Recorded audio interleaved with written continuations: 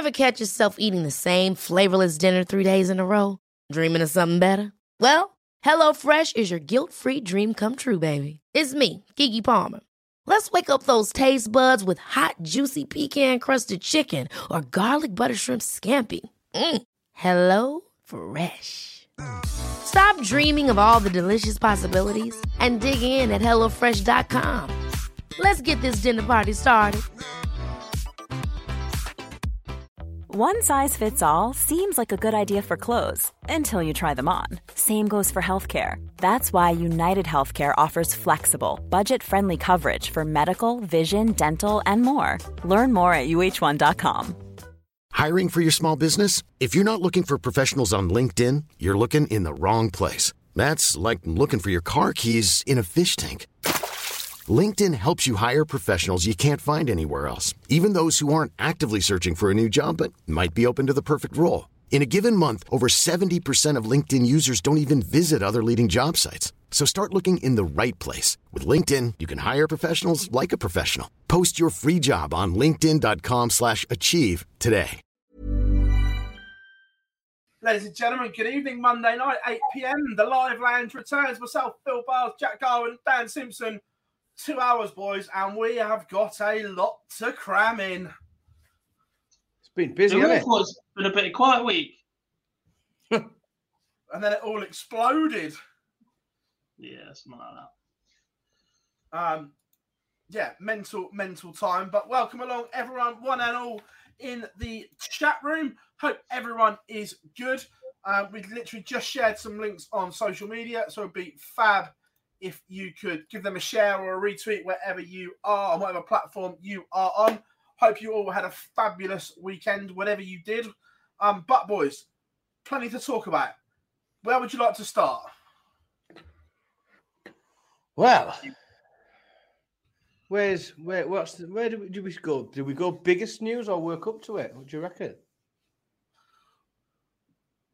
Nah, bollocks. Let's go. Let's go in. I'm just gonna drag this up. Look, we weren't expecting this, boys, but news did break whilst we were getting ready that there is no Masters this year. But before we do that, just a quick hello, Connor in the chat room. James, how we doing? Forgot to do it. Morgan, Owen, how we doing? ABM, hope you are good. Matthew, Kieran, LS, Carl from Darts Tracker is in. Hope you are good, buddy. Max, Stephen, Reese is in. Yeah, look, when we were getting ready, there was a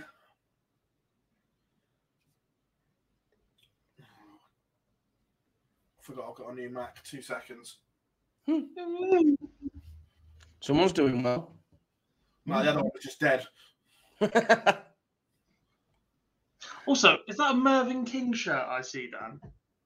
It not only is it a Mervyn King shirt, it was nearly a Matt Edgar shirt, but it's just too bright for the stream. Like I worry that the contrast, I worry it'll play havoc with the contrast. They're so bright. No, it is Mervyn King. It's because there's plenty of room in Mervyn King to move about. It's quite comfortable. Not only that, you probably can't see, but it is actually it's signed as well somewhere in the back. It's a signed Mervyn King one. Someone's doing well. Yeah, that's when you know you're doing well. You know when you can wear your signed shirts. You don't need to display them. You just wear them everyday use. Or you're just not allowed to display them. Yeah, I've got that. See, since we moved house, there's a lack of sporting memorabilia on the walls, and there's quite a large collection that's currently in my garage. Poor Glenn Durrant, I think, is in the loft now. Daz has been relegated to the loft in the Could have been worse. He could have been on eBay. It's so annoying that for once I was actually prepared and then realised the new Mac didn't have share screening on yet. I literally had everything teed up, ready to go on a screen. One job. Yeah, all right. Right. Match play draw is tomorrow. Yes. 4th of July, Independence Day. Exciting. I'm really excited for the match play draw. Dead excited for it. There's just there's some big names floating this year, isn't there? In the non-seeded draw. Yeah, that's exactly what I was just thinking there. I was looking, so I'm looking there at sort of a graphic with two sides on, seeded players on one side, non-seeded on the other, and there's some potential, absolutely like unreal opening matches there potentially.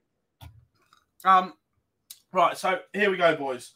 No Masters. Look, we all kind of expected it, but even still, what a huge blow this is for, one, the WDF as an organisation, and two, the players that have gone round trying to get ranking points to qualify for this ever since December. Yeah, I mean, look, you and Lee went in on this when they made the previous statement. I said we had to wait until this moment comes. Now I think is the time to say that actually what is going on there isn't good enough. I mean, like you said, the players that are travelling around, they've already deferred a World Championship for a year, so certain players have already chased for that. Now that there's no second major, if you like, their second biggest tournament on the calendar and the oldest tournament of the lot as well, it's just incredibly disappointing. And at this point, you're looking at going, are the ticket sales that they're telling us are out there genuine, or is that just a ruse to try and sell more tickets at the moment? What actually is going on with the WDF?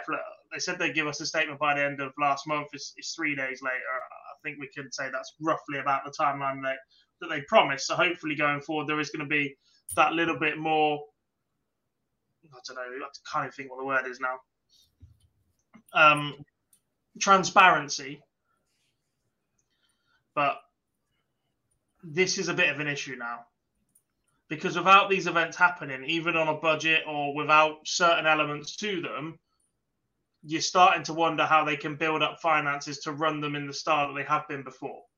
Well, and that I think is the biggest, the thing that concerns me the most about it, about how it's going to move forward is exactly that. In that, you know, you look at the names that have won that tournament, and just for it to not happen is just incredibly sad for the sport of darts, because it's a really prestigious title with some huge names when you look back over the years of people that have won it.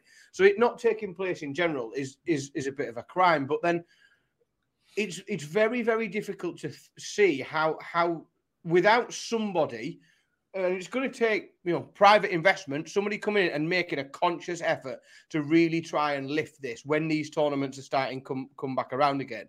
And is the appetite there for somebody to come and throw some money at it, or an organisation or a sponsor to come in and throw some money at it? When, I don't know, the seniors is doing really well.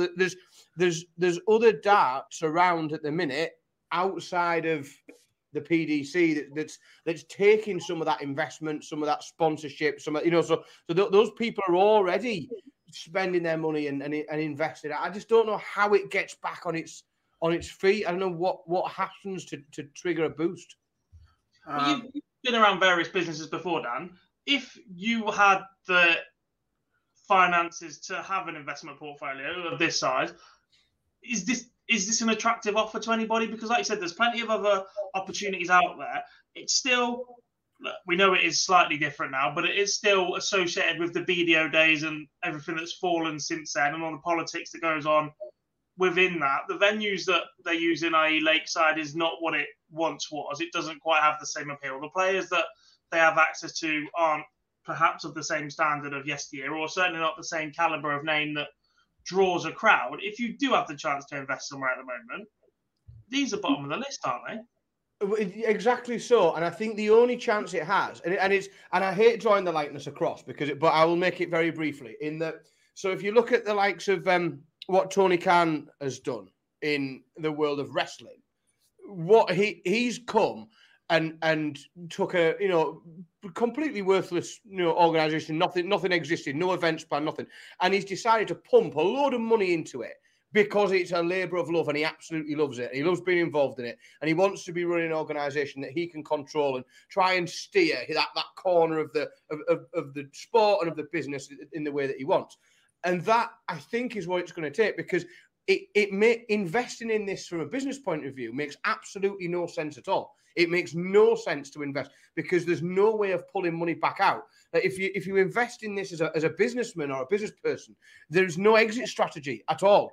It's one of two things. It's either a labor of love. Someone's got a load of money and they don't mind losing it because they want to do this, and that could be a group. It doesn't have to be one particular person. It could be a group of people that love it enough to not worry about whether they get this money back, or it's got to be attached to an organisation who just wants their name out there. So it's got to be attached to whether that's a manufacturer, whether that's a media company, whether that's, whatever business that is. Because again, it's a loss leader. It's like paying. It's paying for advertising. That's all it is. For me, there's no sustainable business model, especially where it's at now. Because you're taking it at its lowest, its lowest level. Its lowest level of social engagement. It's furthest away than it's ever been from its glory days. I really struggle, as sad as it is, to see how it resurfaces at any notoriety without someone just carelessly stuffing a load of money into it.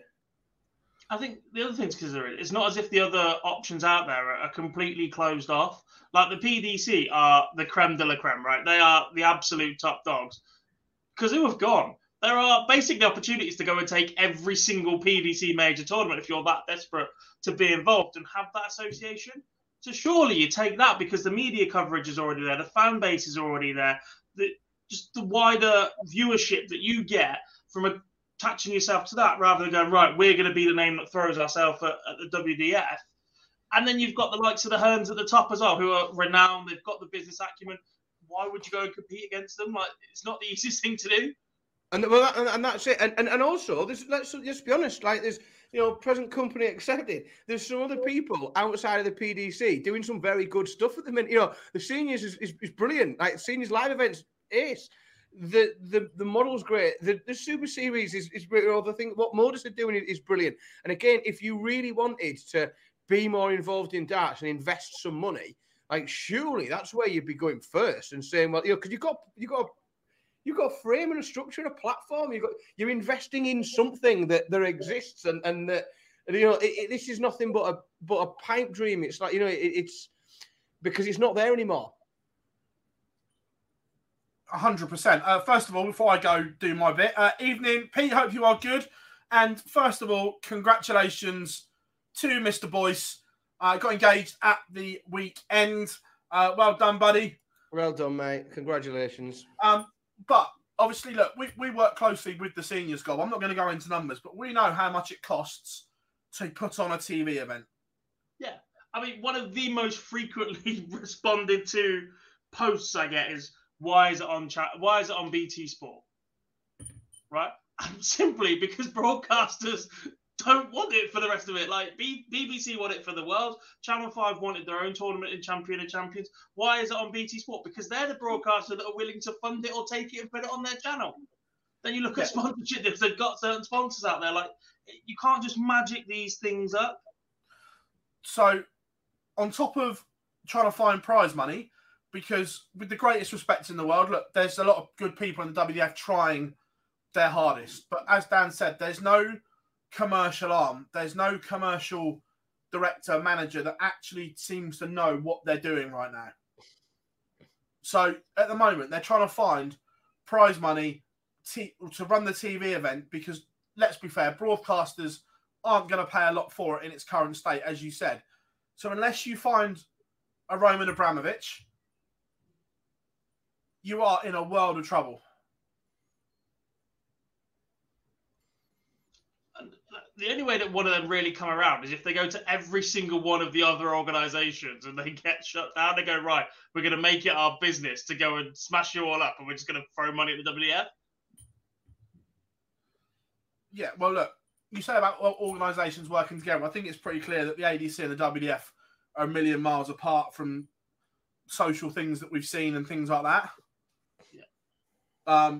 So, look, I genuinely, it's been dubbed a gap year or whatever you want to call it, but I'm genuinely fearful now that this is the beginning of the end. The countdown to doomsday is on. Yeah, I tend to agree. I just because I don't see, like, just at the minute, I if the next big event, let's say, the next big tournament that they run, and again, without knowing the ins and outs and the finer detail of it, it's incredibly difficult to see how that can run and what format it would run, and how running the event itself wouldn't be just the nail in the coffin and push them under. Again, there might be someone out there that wants to throw some money at it, or someone that's got like some real commercial sense and understands things in great detail, or more detail than I do, who can come up with a business plan for it. But if they are, then send them my way. I'd like to work with them. But coupled with this, look, Lakeside, the ticket news is being broadcast as very good. So we'll take them at their word and go with it that, yes, ticket sales are very, very good. However, we still have no information that it might be there, but they just haven't, again, told it. But I was speaking to a couple of players over the weekend that they certainly haven't been told either, that players don't know, one, what they're playing for, and two, is there a TV deal, which is one of the second asked questions, boys, isn't it? That what channel's Lakeside going to be on? There's no information around this. So with this and the lack of information on that, as a player, could you trust the organisation right now? Well, you can't, and like I said, there's other solid opportunities for players to go and play. There's all sorts of areas in that players can commit to at the minute that are more stable, more secure. Most of these guys, this isn't their full-time job, so they're having to fit stuff in, and they can't play every tournament in the year. They're having to take specific time off work for specific things, and and slot it in where it fits. And I think there's too many other opportunities that are more viable, more realistic, more concrete, and that offer a bit more stability for players. Well, on that stability, we'll roll with it and go into it here. But the ADC had another fabulous weekend. I get, yes, that there's no flagship event yet. We know that. But what they're doing for floor events and sustainability for players at that level, again, another huge plus this weekend. The tour in Middlesbrough looked good. Everything on social media was positive. The foundations are really being set here by the ADC, whilst the WDF are almost trying to go from the top down, where the ADC are going the other way, making sure the foundations are there and going up. It's a cracking venue, that in Middlesbrough, It's 10 minutes from me, 10 minutes from my house, and it's a really, really good venue. I was dead pleased when I saw that that's where they were holding it. But just what I saw of the setup there, the players they had, like it looked like a really, really good event. And like you say, the more they're cooking on gas a little bit at the minute, and they're sort of staying in their own lane to a degree, which is great. But things are looking very positive. Certainly when you see the photos, footage, and feedback from events like that. Excuse me. Yeah, 100%. But also, God, we saw quite a public little spat between Jeff Smith and Richard Ashdown on Facebook about, again, sanctioning fees and everything like that. And we've seen, was it the Northern Ireland, the two big tournaments in Northern Ireland cancelled due to costs? It's just not been a good weekend, has it? No, not really. There's questions over how much involvement Ashdown has at the moment, isn't there? But the thing is, given that spat, it's like, the fees no, they've been kept down. If that's what the organisations are saying, even if the levy has only increased a very, very small amount, the margins on these sort of tournaments for years have always been incredibly narrow, and people have ran it out of labours of love, even national finals and whatever. These organisations aren't making a shed load of money. They're very close to break even an awful lot of the time. So that small increase might just be enough to tip them over. And that is the lack of the lack of a broad-reaching, overarching structure that's a plan where it's all linked together and it's done in a consultative way and people understand where things are going and what's happening going forward. And it's not in place, is it, at the minute? The model's just not there. No, and look, one thing I've seen thrown around a lot tonight and over the weekend in different guises is it's the BDO reincarnated, the BDO with the paint job, X, Y, and Z, and that's genuinely how it feels right now. It's sad because I think there was a period of time, and it wasn't a particularly long period of time, but I appreciate the world's gone a bit mad and we had COVID and we had various other things going on, but I do think that there was a period of time in which that organisation had an opportunity to leave behind the negatives of the BDO towards the end, but pick up some of those some of those tournaments and some of the history and use that as a platform. And I just think that opportunity isn't there anymore. There was a real chance for a while that could have been kept up with and pushed along, and I just don't think it's recoverable now. Of course. Someone's asked, can we read the statement? We will read it. I won't read the bit, but it's got Nick Rolls, General Secretary of WDF. It is huge disappointment that we haven't been able to get anything signed off to make the World Masters a reality in 2023, because we all know how much all of our players enjoyed it last year. Following an enforced absence through the pandemic, our priority in 2022 was to make sure the World Championship and the World Masters ran as advertised. However, in order for us to continue delivering tournaments befitting of the heritage, we had to adopt a more strategic, long-term planning. One-year deals are all well and good, but now when they end, the uncertainty returns for the following year. To give our players the clarity they deserve, we need to make sure that we had a multi-year deal in place for venues, dates, and sponsors. Doing this means our players know what they are playing for, and our member nations know what the ranking events they are putting on are building towards. We've done that with Lakeside in the World Championship by moving it to December, and next step is doing that with the Masters. Let me scroll down a minute. We also want to improve the communication with players. That meant setting firm decisions and deadlines, and not just giving in world where we're comfortable communicating, kicking the can down the road. To end, we've informed people in May of our progress, and scrolling down here, by doing so, keeping ourselves accountable as those commercial conversations continue. See, I know what all of those words mean individually, but when they're put together in that order, they mean absolutely nothing. Like it's the longest way through of making no point at all I've ever heard. It's bizarre. So that was the wording. Right. Off of that, we'll stay on the amateur side of the game. We touched on the ADC. Lisa Ashton had a very good weekend again with the ADC. But boys, there was a question here which we'll come on to as well, because we had the National UKDA Finals gob. I'm not going to lie, I didn't see any of it. I know that Jim Williams won the men's, which goes hand in hand with this, that he pulled out of the Euro Tour injured.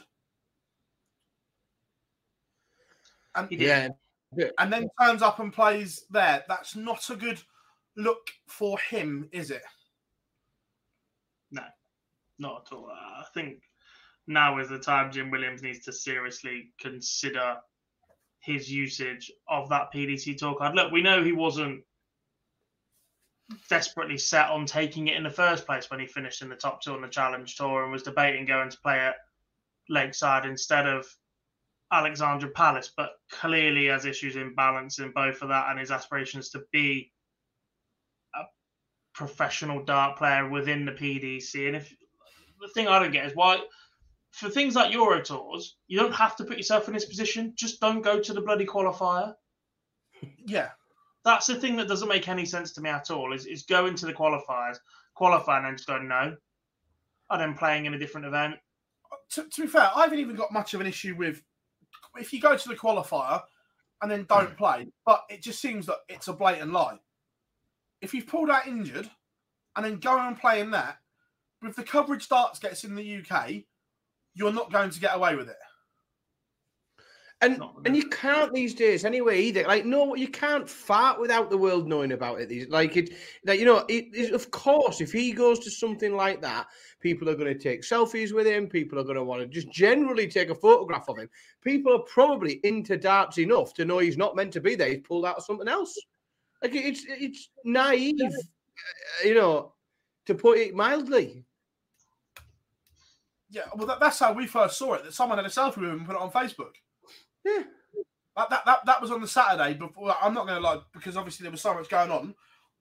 I was keeping an eye on it, but I wasn't looking at who was playing. And the first thing I saw was Jim Williams. Oh, I just had a selfie with Jim Williams on Facebook, and it's like, come on now. Odd. And look, I think it's fair to say he may get a fine for that. You'd expect so. Depends how late he pulled out, doesn't it? Yeah, if you told them you've pulled out injured, and then you've gone and played in another event. See, I'd like to think that I'd be able to talk my way out of that one, with the event being in Europe, because I'd have all sorts of excuses about where I was staying and how I was traveling, how many hours I'd need to do this and get on a plane and this. Like, I'd feel fairly confident I could talk my way out of that. And I'd have gone to that event just to sort of, as part of my recovery process. And I got a lift there and I didn't drive and I did, I don't know, but I'd like to think I could talk my way out of that one.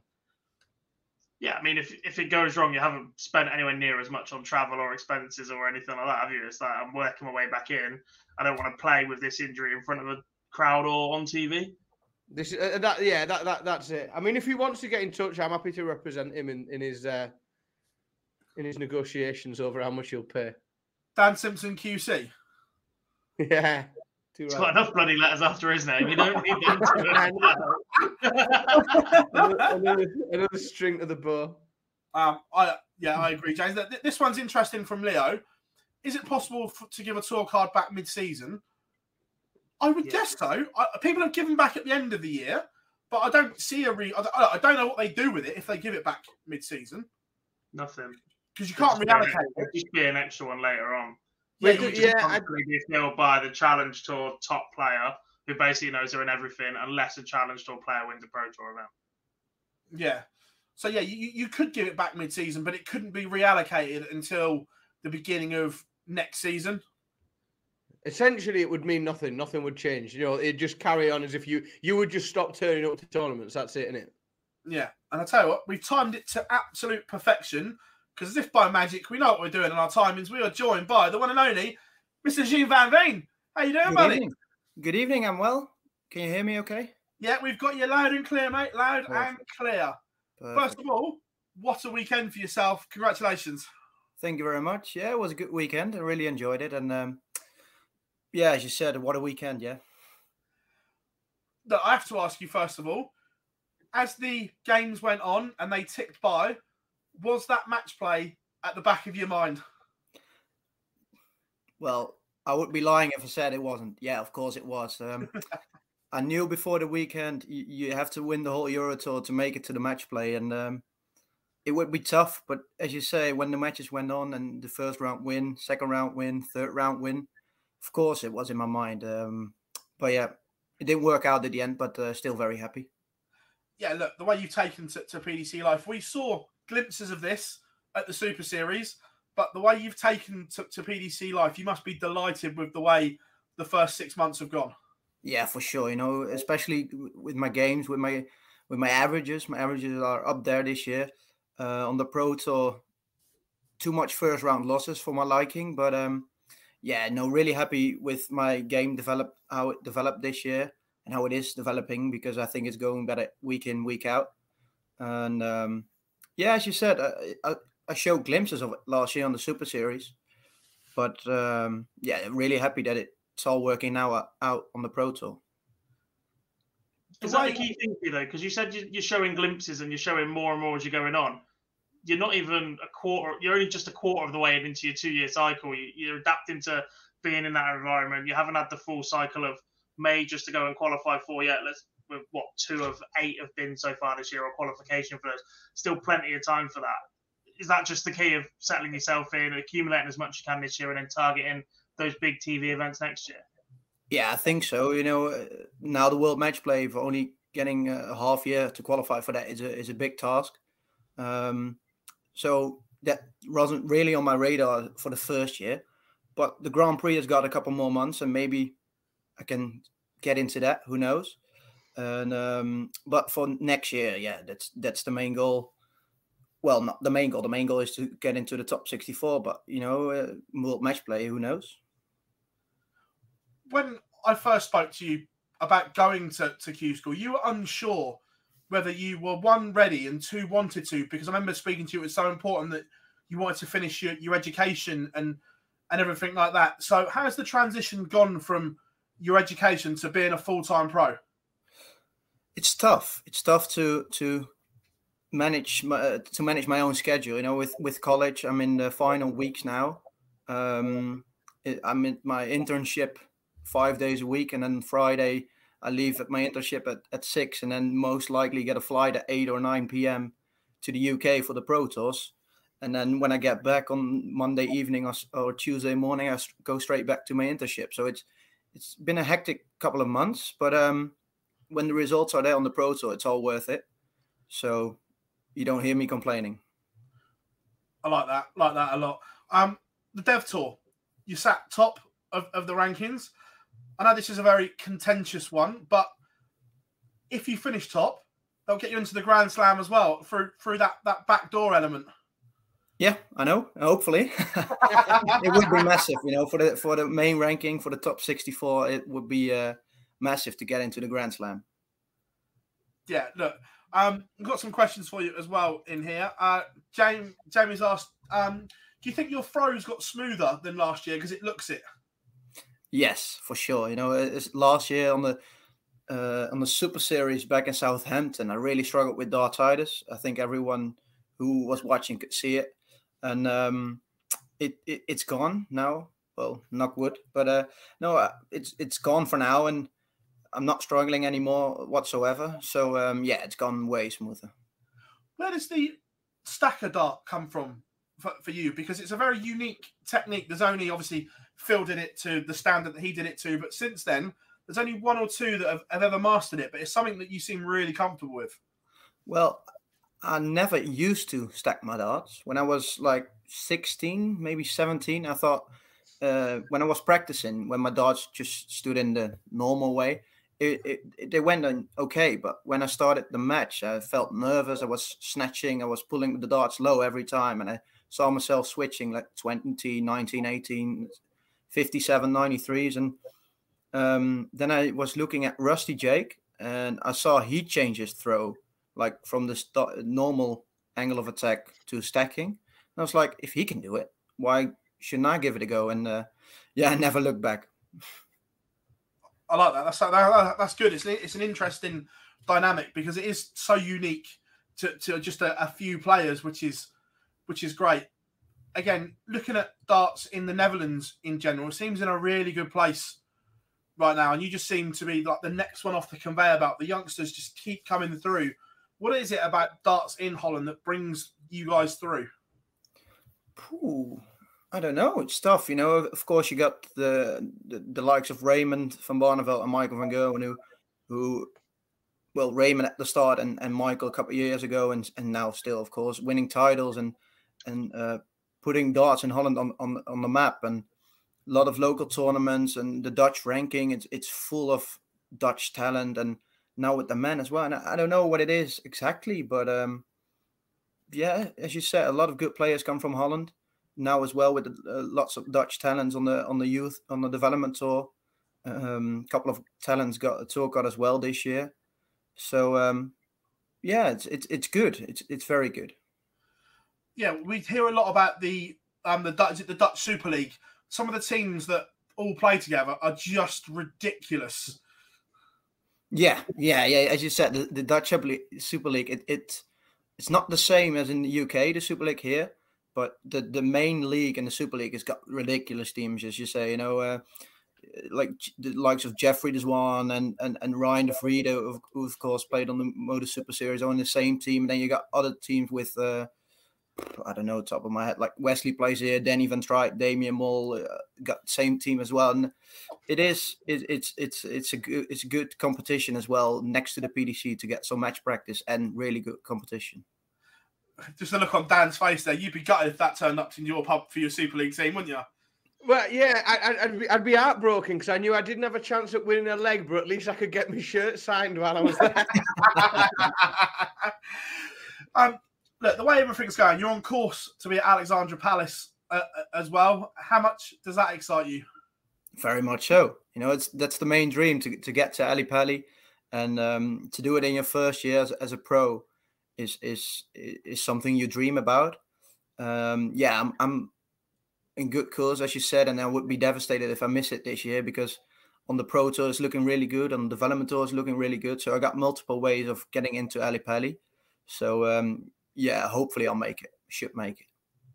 You should make it. Obviously, Josh Rock did wonderful things last year. Do you young guys take inspiration from what he did in his debut year, thinking if he's done it, we can do it? Yeah, very much so. Especially with George, as you said, last year when he went to Q School, I never heard of him. I think a lot of guys didn't. So, and what he's done in the first year, in the first World Championship, making the quarterfinals, yeah, why not? Who knows what could happen over there? And take a lot of inspiration. Josh is a great guy and a great dart player. So yeah, someone or something I look up to. Like, that's what I want to do as well in my first year. I like that a lot. Just there are worse people to try and emulate in your first year, definitely. Yeah. The way it's all going is, once your education's done, are you going to turn full-time pro, or are you going to continue to follow what you're studying as a career as well? Well, I'm taking on a part-time job for 24 hours a week just to keep the routine, just not live about darts. I like darts, but I don't want my life to just be darts for 24/7. So I'll take a job who knows about the darts, so that I don't have to miss any tournaments for work.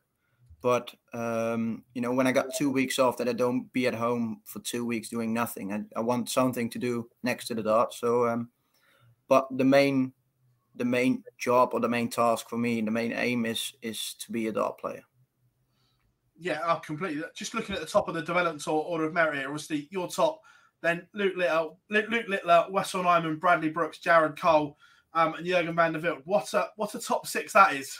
Yeah, it's got some good players, and the competition on the development tour is tough, especially in the best of seven with an open draw. You can draw whoever in the first couple of rounds, and it's tough, but very happy to be on top for now. And obviously the World Youth Championship in November as well. Is that something that you've got your eye on? Yeah, for sure. I talked on the Euro Tour with Josh last weekend, and I said, hopefully I'll see you in the final, because, he can't play in the development tour now because he's top 32, but he will be there on the Youth World Championship. Hopefully the draw works out that we can meet each other in the final, and that would be the dream final for me. Yeah. Lee asks, he's on about the Dutch Open. What's your best run at the Dutch Open? I made the quarterfinal 2 years ago, 1.5 years ago. Maybe I think it was last year, because it was COVID. It was postponed to June. But I made the quarterfinal in the men's tournament last year. I feel like I should have got more out of it, but as you said, I can see more than 5,000 entries to make the quarters is really cool. Oh, it's just a mental tournament, isn't it? Yeah, for sure. Especially the first day on the Saturday, you have to make the last 64 to qualify for the Sunday. So you have to play like 5 or 6 games, all best of 5. And you never know who you can play, because most Dutch people I don't even know. And then they turn up and they start 140. It's like, ooh, what's this? So that's scary, especially in the best of 5. But it's a good tournament. What did you think of Damon's walk-on? Did it motivate you? I asked him in the practice room. I was like, what are you going to do today? And he showed me what he was doing. And yeah, it's fun, you know, the element that he added to his game to get the crowd going. I think it's something you need in the sport, and it's good for the sport. And yeah, I enjoyed it. LS asks, how much do you practice having such a busy schedule? Not as enough as I would want. I said I'm at college on my internship from 8 till 5 during the day. Oh, I fly 5 days a week, and then I maybe get 1.5 hours in the evening when I feel motivated, but I don't do that every day, unfortunately. But I think when college is finished and with a part-time job, I'll practice some more. Maybe 2.5 hours a day. What was it like as well when Red Dragon signed you up? Because obviously a well-established manufacturer, so young in your career, that must be a real confidence booster as well. And how much tinkering with the darts did you do with Lee down there? Well, not as much as you would think, because, of course, when they asked me to be on their team when I think it was 13 years old, 12 years old, it was massive confidence boost, as you say. But about the darts, I was playing with Rob Cross darts, even when I was with Red Dragon. And they knew about it, and they were like, yeah, just do whatever you want. You play with what you want to play with, what you feel most comfortable with. But when I went down there, I just said to them, I want kind of the same dart, just a little bit more grip on the front. And then they had like 1 or 2 prototypes. And then the second one, it was like, yeah, that's it. And the first tournament I played with it, I got it on Monday. And then the first tournament I played with it was that Friday, the same week. And it was the Pro Tour. And I made the final of that Pro Tour. So I said to them, yeah, I'm not changing anymore. It's good. Lee's a wizard down there, isn't he? He's he is. What was it like last year playing on the Pro Tour as a top-in? And did that give you a good guide to what it was going to be like this year? Yeah. As a top-in, you don't feel that necessity to prove yourself. Well, of course, you want to prove yourself, but you're just an add-on, and it does really count for the main ranking. So it's good experience. And as you said, for this year, I knew what to expect when I got my tour card. I knew what it was like to play those guys week in, week out. And it was really helpful to get that experience last year. Leo asks, who would your dream opponent be at Ali Pali? Ooh. What, first round? Or if you could pick whoever you want to play at Ali Pali, who would you play? Someone easy. I was going to say, pick me. I like that. I tell you what, I'm all on board for that, because people go, I'd like to play him. No, you wouldn't. You want to play someone with more money. I want to win. So, yeah, someone easy. It's the main answer. Tommy says, who's your best mate in darts?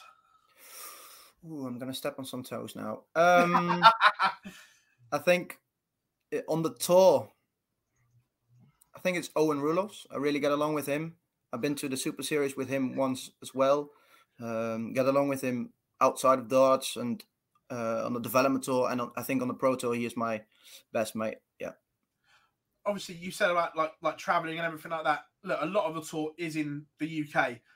But do you think that we'll see a time where it is more of a 50-50 split and we see more in continental Europe? Yeah, I think so. I think it should be, because now, as you said, we have to travel to the UK almost every time, and I don't mind it. But you see the same players when the Pro Tour is in Germany. A lot of English guys is like, no, I don't want to travel. Or with the Euro Tour, they don't feel like traveling, which I don't think. Yeah, we have to travel every time. You know, if it's to Germany or England, we have to travel. And I think, yeah, maybe some people are lazy in that, or they just don't want it. And most of them don't even need to go to Germany because they got those ranking money and they don't really need it. But I think it should be more split. Yeah. This means, how is Ronnie Rickner's game right now? Ooh, it's a tough one. I speak to Ronnie quite a bit, but not really about his start. So I don't really know at the moment. It's not that good for me. He's my manager or managing partner for my management. So I know him quite well, but I don't really know where his game is at the moment. So far in your young career, what's the best venue you've played in? Please don't say Barnsley Metrodome. You beat me too. Way down the list. You can't have Barnsley. Let me think. Not Wigan. Wigan's even worse than Barnsley. Yeah, for sure. I played when I was young, I played in the Dutch Open, like on the 14s in the final. That was cool in front of a 2,000 people crowd when I was 13 years old. But yeah, I didn't play in the big venues yet. So yeah, I don't know really. It's a tough Ticking one. them all off. They'll soon be coming around. Yeah, hopefully Ali Pali at the end of the year. This is a very obviously Ali Pali is special because it's the Worlds. But if you could only play at one, Ali Pali or the Winter Gardens, which one? Winter Gardens. Yes, big fan of that answer. Yeah. Well, venue-wise, not tournament-wise, because of course, venue-wise, yeah. Yeah, Winter there's just Gardens. something about it, isn't there? Yeah, for sure. On tour life, what's tour life like? Because people, obviously, I travel as well, like you guys do, and people think it's like this glamorous thing. But how do you find tour life? Because if you lose in the tournament early, you're back to your hotel and kicking your heels. So how do you adjust to that tour life element?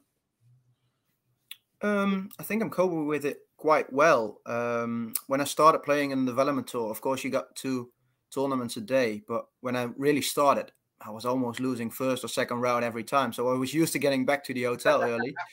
But no, not on the pro tour, with 1 tournament a day. And when you lose first or second round, it's tough. But I got some good friends who, I shouldn't be saying this, but who lose quite early sometimes as well. No, it's good company, and we get along quite well. And have you got a little club of people that go out early on the regular? Maybe. Yes. Don't tell them that I said it. But no, it's tough. But especially now with college, I can do some things for school while I'm away as well. So that's doing okay. And yeah, it's not boring, never. I like that. Before I let you go, what would a successful year for Jean Van Veen be? If we sit here come January the 3rd, what would a good year for you be? Well, beforehand, I would have said to make the Player Championship finals and the Worlds, but I think I will change it now. I think, qualifying for the Worlds and the Player Championships, of course, but I think I really want to be in the Grand Slam when I'm first on the development tour, and I really want to be in that. And I just sneaked into the provisional spots for the European Championship as well this weekend. So we've still got 3 more qualifications for the Euro Tour to go. I think I want to qualify for at least 2 of them to hopefully get into the European Championship. And but January 3rd, maybe win 1 or 2 games at Ali Pali, and to make the Grand Slam and the Player Championship finals, then it would be a successful year. Amazing. Jean, thank you very, very much for coming on problem. the Live Man. It's been massively insightful to have you on, and I like that different insight that you guys have from Europe compared to some of the younger players in the UK, shall we say, mate. So, mate, massively appreciate it. Thank you very much for coming on, and good luck for the rest of the year, mate. Thank you very much. Thank you for having me, guys. Pleasure, buddy. See you later. Jean Van Veen, everyone. I tell you what, boys, I love that attitude. Well, thoroughly good chap. Yeah. I tell you what, it's dead refreshing because we've had the last few of these shows that I've been on. It genuinely fills me full of hope. Like the conversation we had with Connor Scott when he was on, obviously that conversation there, it's really promising, isn't it? Just the not just the darts talent. Like the darts talent's amazing. Like the fact that these guys play amazing darts is ultimately the most important thing. But they are all like bright, intelligent, half sort of head switched on with a plan, like not particularly naive. And I just think it bodes very, very well for the sport. It's full of, switched on young people that are doing things in the right way. After things like finishing college and doing this and doing, I just think it's, his darts game is amazing, but we could talk about that all day long. I just think it's really refreshing, some of the guys that are coming through at the minute and what their approach is and what their attitude is. It can only be a good thing for the sport, can't it? Yeah, right. before he came on, we were just talking about, obviously, the UKDA finals. The last one that I didn't know this until Gob said it when we were chatting pre-show. The women's result has been suspended, Gob. I believe so. Not in the singles. The singles, the pairs and that are all done. So we had winners in. Just got to find it now. So the men's singles was won by Jim Williams, beat Cameron Anderson in the final 6-3. Richie House and Lee Evans making the semi-finals. The women's singles won by Joe Locke against Angela Kirkwood, Maria O'Brien, Lisa Withers, the other semi-finalists. The men's pairs won by Thomas Lovely and Lloyd Pennell, Tom Allies and Mark Dewsbury, the runners-up. Noel Grant, Sam Price, and there was a pair this weekend that made the semi-final that were Taylor and Bristow. That would have had a few people crapping themselves. John Taylor and Jimmy Bristow, and they made the semi-finals of the men's pairs.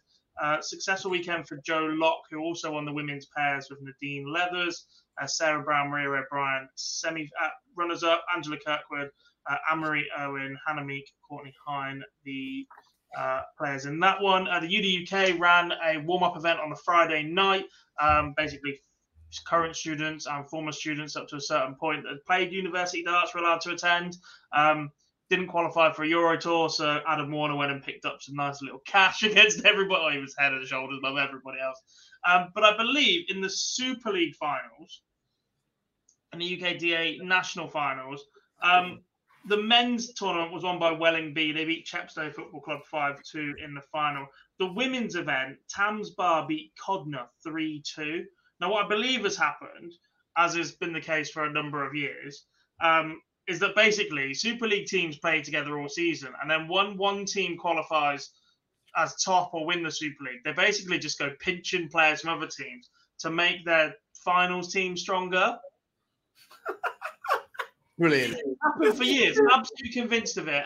Both men's and women's, that, or you just sign players on in the hope that your regular season team is strong enough so that when you do go to finals, they rock up. You sign tour card holders on and go, right, they're not playing that weekend. They can come and play my Super League finals team in the finals weekend.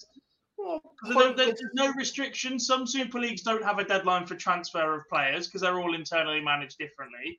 Some don't have a restriction on number of games you have to play to be eligible to go and play. Now, what it turns out is that I believe the women's team that have won the event, Thames Bar, have played an ineligible player, or there's certainly an investigation going on towards that right now.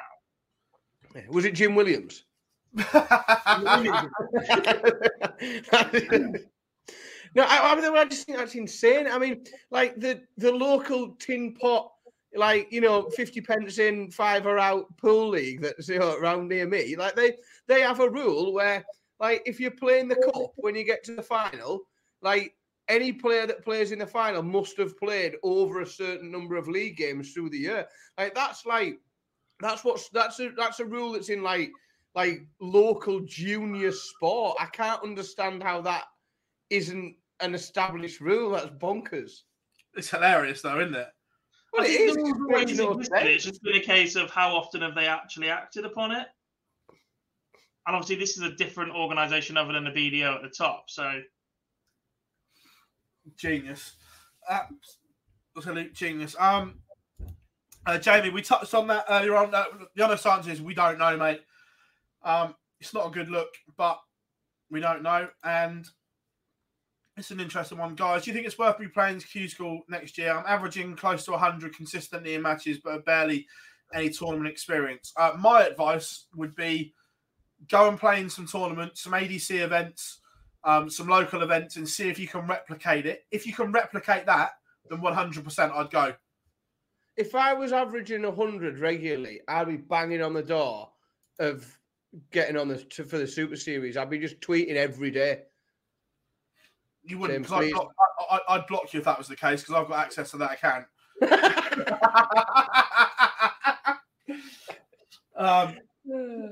Right, so from there, we are going to go to the Euro Tour, because it was the race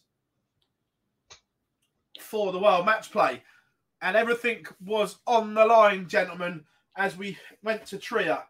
But first of all, because it is the very first game, we cannot not talk about it. Don't get me wrong. This had absolutely no reference to do with the match play whatsoever, but it's a game that will be spoken about long into the history books, but for all the wrong reasons, because it was fucking shit, boring and slow. 51 minutes for 8 legs of darts. Give me strength. It's embarrassing, isn't it? Like, just poor, really poor. Yeah. Tough. It was just a tough viewing, wasn't it? It was just not a good look for the players, for the sport. I think the commentary team actually handled it pretty well, the bits that I tuned into, because I had no choice but to just keep turning it off. The standard of the match certainly didn't help, but you do wonder if the standard is dragged down by how long it played in. It's not the first time Liam Maindon-Lodge has been involved in a game like this season, though. He absolutely made Robert Owen forget where he was at one point in one of their games earlier on in the season. I think Barney handled him pretty well, but there have been other instances like this involving him.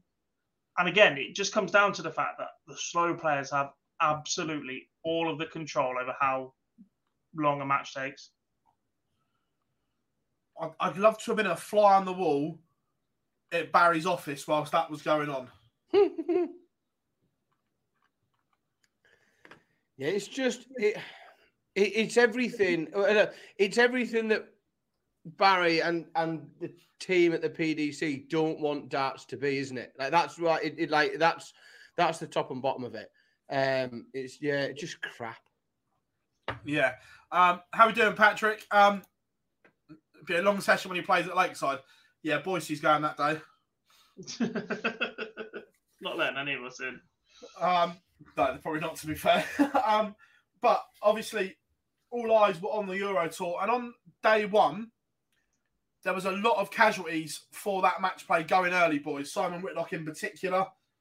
Matt Campbell had an outside chance. William O'Connor. Kim Hybrechts losing on day one must have been sweating for those 48 hours. Well, he was in the jump seat, wasn't he? He was the man on the bottom spot. He was the man at risk. And, one victory would have just made him sleep slightly better. But, yeah, couldn't quite step up when it mattered. Yeah. It was just mad. But Barney winning sealed his return, which was good. But let's talk about Luke Hunt. No, actually, Gob, I'm going to let you talk about James Wade because I've got someone just coming to my door. So I'm just going to pop off the stream so I'll answer the door a second. You can talk about James Wade for a couple of minutes. Yes! Look at that freedom! Where's it gone? I actually wrote down some notes on James Wade's performances because actually there was a genuine talk between us for a while, but he might be in trouble here, not just in terms of his world ranking, but actually that Ross Smith might overtake him in terms of finishing in 16th. That hasn't happened. Where has it gone? James Wade. The game against Johnny Clayton was unbelievable. Like, Johnny Clayton averaged 106, and Wade managed to get past him. He didn't have a remotely favourable draw either. He had a good run, but William O'Connor, then Johnny Clayton, followed by Rob Cross, then obviously our previous guest. He just didn't. He stepped up, didn't he? He did. I mean, I've got his averages in front of me this weekend. He beat Willie O'Connor 6-1, averaging 101.56. Then he beat Johnny Clayton 6-3, averaging 107.37. Then it was Rob Cross 6-2, 97.29. Worst of this weekend. Oh, no, it wasn't, sorry. Beat Van Veen 96 at 6-3 of a 96.96. And then he loses to Luke Humphreys 7-5 in a match where I think he threw 10 180s. James Wade threw 10-1-8s. This is the man who famously made a World Championship quarterfinalist or semi-final by not hitting a single maximum in the entire tournament, threw 10 in one game, and lost 7-5 to Luke Humphries despite averaging 109. Yeah, something's just clicking, isn't it, for him? And it needed to. He's sharp on the Pro Tours the last couple of weeks as well, hasn't he? Yeah, he's looked all right, but he needed to, because he hasn't looked all right for some time, has he? Like, he's looked wobbly and he's looked like he could be got at for a while now. James Wade hasn't been wading very, very much at all. But it was just, really, really sort of classic performance. Really, I mean, there was some really big scores at the weekend, like some really high level. That's Humphries was ridiculous. Absolutely. Like his third, fourth, and fifth round averages were 109, 109.5, and 105.5. Like bang, bang, bang. It's just a way to defend your title, is it? So yeah, not at all. Some really, really good stuff. There's a few. Callan Ridge had a nightmare again in that game again. He started well. His first game was fine, but then he got into a Barney with the marker in his match against Schindler, and it just seemed to throw his game completely chucked him off what was going on, and it sort of all fell apart. He looked all right against Stephen Burton. He didn't look amazing. He looked all right, but then he completely lost his head against Schindler. So yeah, it's a bit concerning. I think the way that he's some of the on stage car crashes. To be honest, like, it's not going too well for Callan Ridge at the minute, I don't think. So in conclusion, James Wade is the best player in the world. I completely agree, Dan. Yeah, well said. Phil says the same too. So he played very well the weekend, really well. He looked brilliant last few Pro Tours as well. We were just saying, like, there were people, the last time we did a Pro Tour or whatever, that were sitting there going, I'm backing James Wade to win it. I'm like, what on earth are you talking about? He has been nowhere near himself. I'm looking at him for next week. Has he got a new song? He has. What is it? I can't remember. I've not actually seen it. I'm Still Standing. Yes. Is it really? Yeah. Oh, that's going to take a bit of getting used to. It was all right, to be fair. Oh, it's not a bad track, but it's obviously it's just say I don't cope well with change. Right. There's a couple of good questions on the Euro Tour. We'll come on to them in a second. Luke Humphries, or forget he won the title for a second. 96, 109, 109, 105, and then. Ever catch yourself eating the same flavorless dinner 3 days in a row? Dreaming of something better? Well, HelloFresh is your guilt-free dream come true, baby. It's me, Keke Palmer. Let's wake up those taste buds with hot, juicy pecan-crusted chicken or garlic butter shrimp scampi. Hello Fresh. Stop dreaming of all the delicious possibilities and dig in at HelloFresh.com. Let's get this dinner party started. I'm Sandra, and I'm just the professional your small business was looking for. But you didn't hire me because you didn't use LinkedIn Jobs. LinkedIn has professionals you can't find anywhere else, including those who aren't actively looking for a new job, but might be open to the perfect role, like me. In a given month, over 70% of LinkedIn users don't visit other leading job sites. So if you're not looking on LinkedIn, you'll miss out on great candidates like Sandra. Start hiring professionals like a professional. Post your free job on linkedin.com/achieve today. 93 in the final. He's on the verge of going berserk, isn't he? Yeah, and he's got that. Like, he does have that game in him. It's just when it's when he does it in a bigger and when he runs riot, because like he's got, as you can see, we all know he's got that performance in him. But you do feel this year, and like he could be a good shout at the match player. He really could be a good shout if it starts to click and he starts to put some of these performances together and average the way he has been. He'll take some beating. I mean, we'll no doubt sit there and go through the match play later on, but actually, the more and more you look at it, the more and more. If we'd had this conversation 3 months ago, there'd have been a fair few players in that top 16 that you're like, if I make it, I want to draw them. I fancy a crack at them. I'm not seeing them again out of nowhere. They're just putting it together at the right time. James Wade looking so much better. Joe Cullen looking better. Luke Humphreys looking solid. Like players that you potentially were giving up opportunities in the last 3 months are just starting to peak again. It's amazing how they just keep doing it at the right time.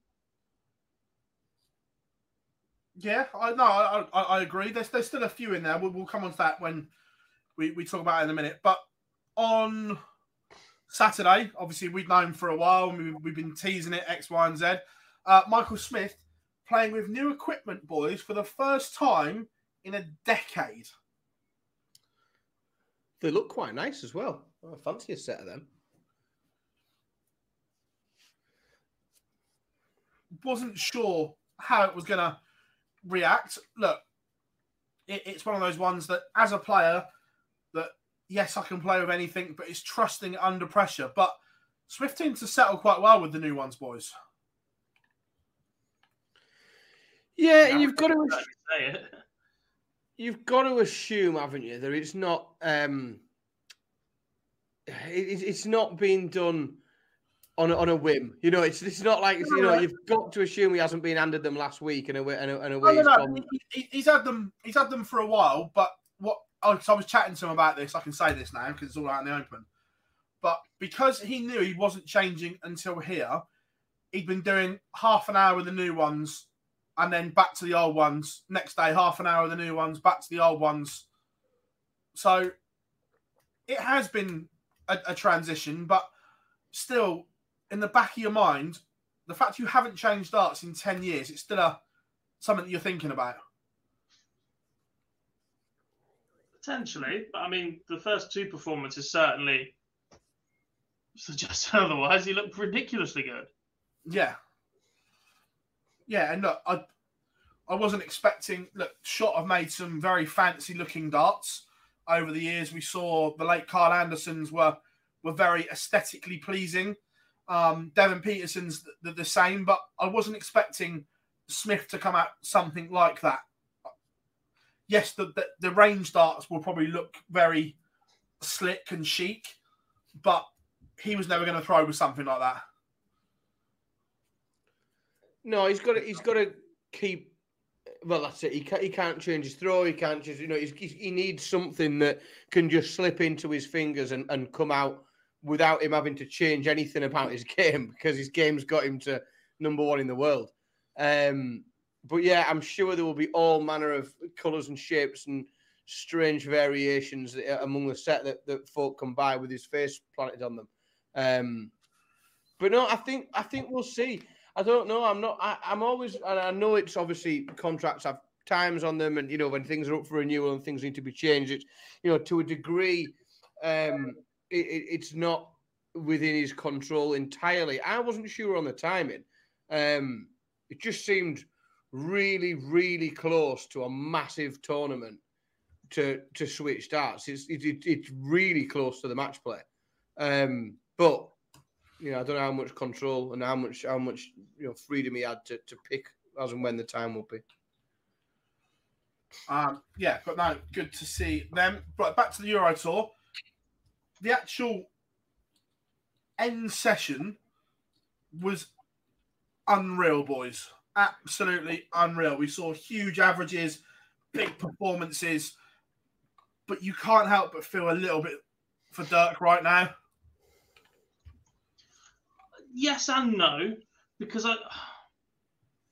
Dirk was absolutely rolling. He looked magnificent. His scoring power has been absolutely ridiculous. But his decision-making towards the back end has to be questioned.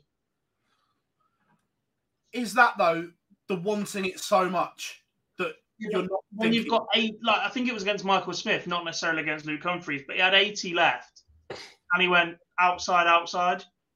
He tried to go tops, and he's gone outside, and it's let Smith back in the game a little bit. And when you're Dirk loves double 16, right? Absolutely adores double 16.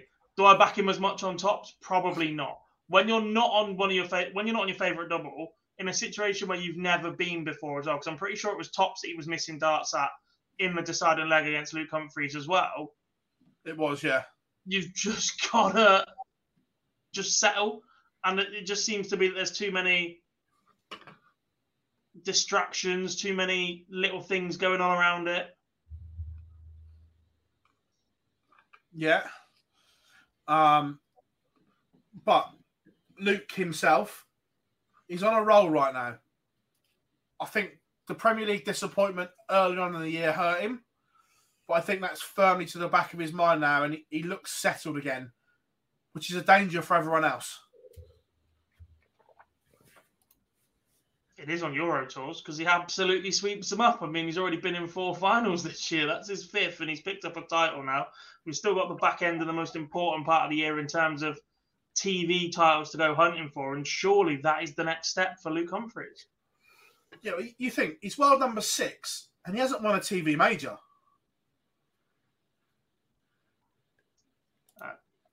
TV title. There's no such thing as majors, sir.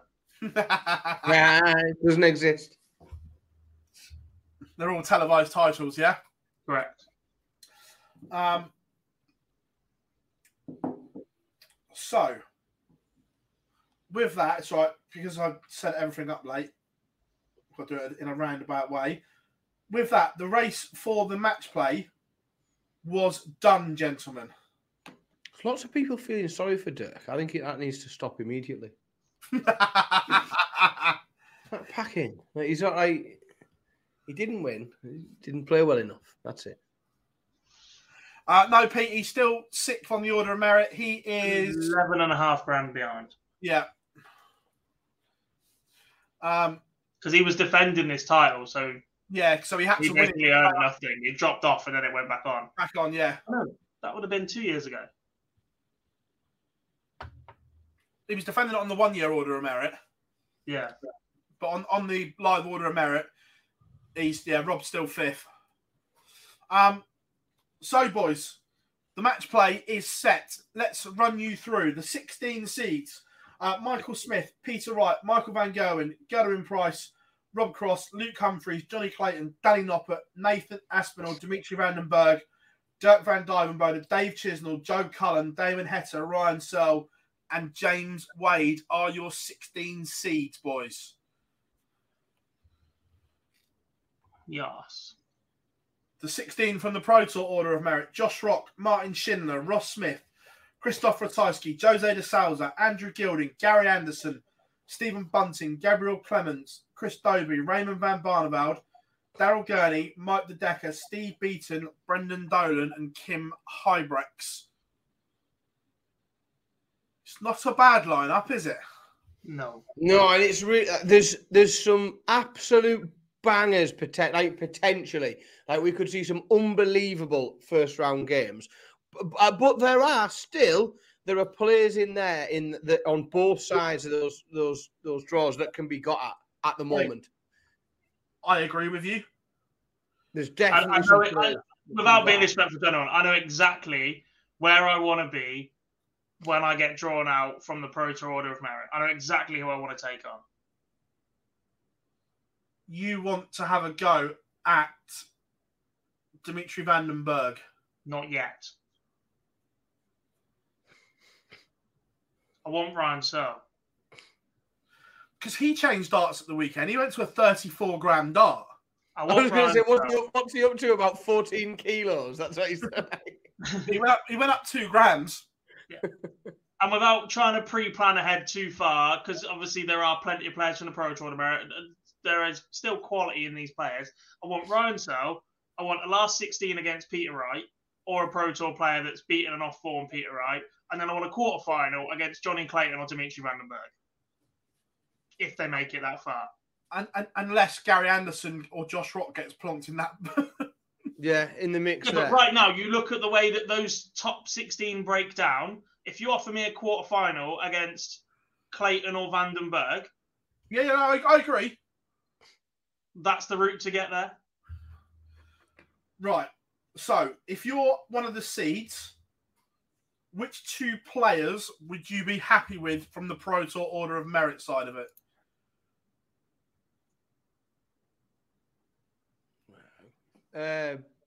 Current form, I'd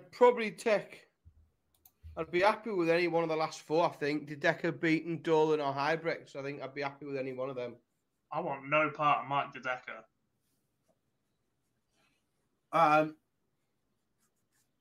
My 2 I'm going after are Brendan Dolan and Jose de Souza. Yeah, Jose is one of the ones that you want.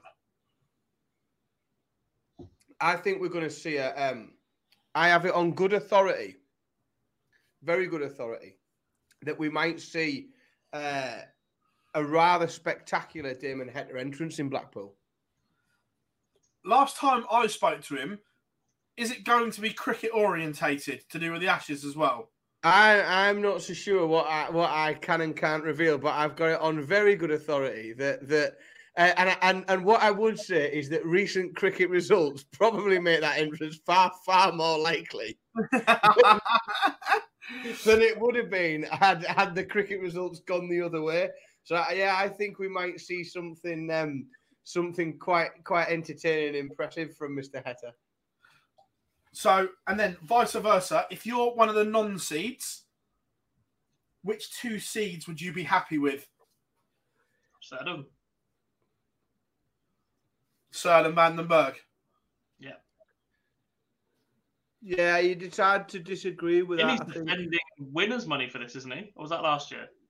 No, but Peter's defending winners' money this year. Peter Wright. Let's be honest. Peter Wright, or being in the same quarter of the draw with Peter Wright isn't the end of the world, is it? That is the more, whichever quarter you get drawn into, that is by far the favourable quarter. I think that's the one, because Johnny Clayton right now is the standout top player in that quarter. It's Peter Wright, Johnny Clayton, Dimitri Vandenberg and Ryan Searle. Yeah. Even if you look, Michael Smith, James Wade, current form for Wade, you don't want any part of. Michael Smith, definitely not. Danny Noppert, Nathan Aspinall, no thank you. Van Gerwen, Hector, Humphreys, Cullen? That's naughty. Yeah, but the bottom one is MVG, Hector, Humphreys, Van Dyvenbode. Oh, that is naughty, that. So then it's Gezi, Cross. Right, so the top 4 seeds in the top 4 quarter is Smith, Wade, Noppert, Aspinall. Then the second quarter is Price, Cullen, Cross, Chisnell. Wright, Searle, Clayton, Vandenberg, MVG, Hector, Humphreys, Van Dyvenbode. You want to be in that Peter Wright quarter of the draw.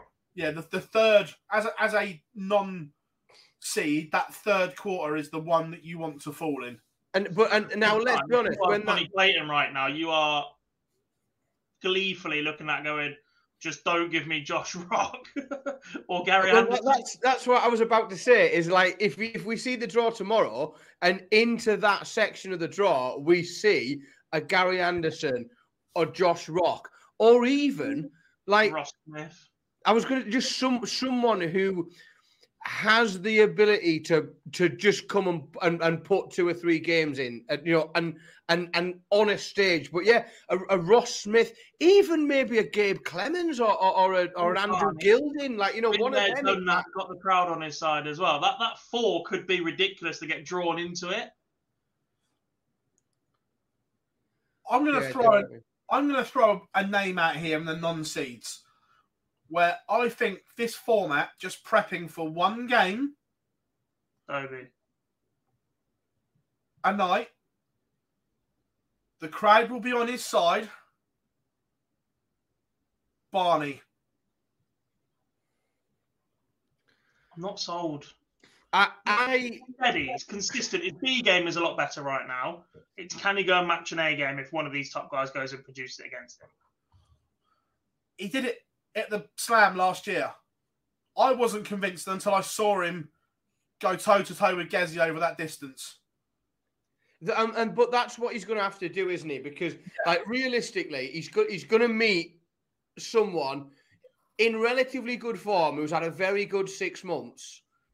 And barring a really strange draw, he could get a generous one, but fairly early in this tournament, he's going to meet someone who's going to probably average a ton against him. Yes, Harry, I'm going out to Poland, flying on Friday. Look, the odds for the match, we'll do a full match play preview next week, but the early odds for the match play are interesting for me. So you've got the two favourites, MVG and Price, 7-2, 4-1. They're priced the same. Michael Smith, the third favourite, of 5-1. The top three are in a world of their own. Then you've got Josh Rock, fourth favourite. Luke Humphreys at 14s.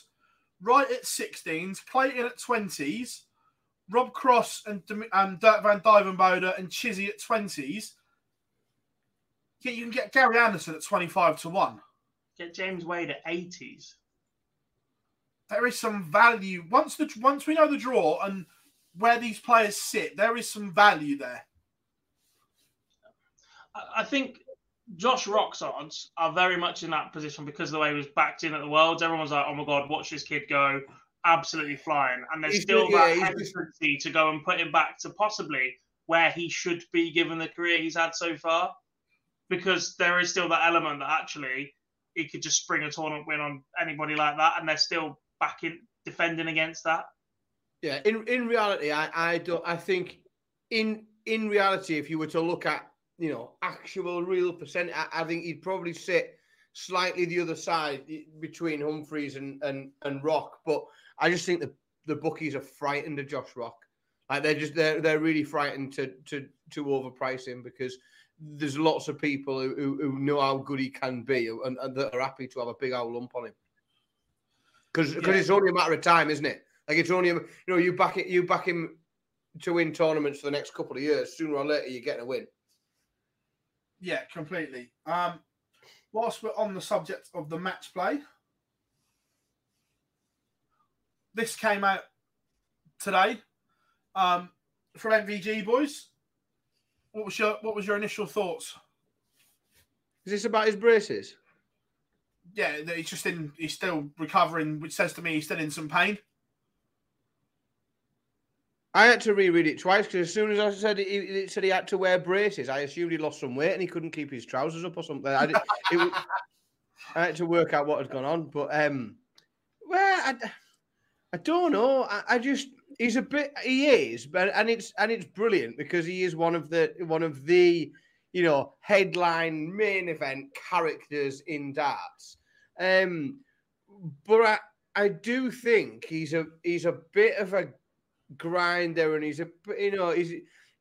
just think he's a tough bloke, and I don't think it's gonna put him off his game too much. I just don't think it's obviously it's important to him and it's going on in his life and he's had some surgery and he's recovering. I don't think it's going to affect his game. I just don't think he's a sort of character that would allow it to. Fairs? Plenty of decent painkillers around, isn't there?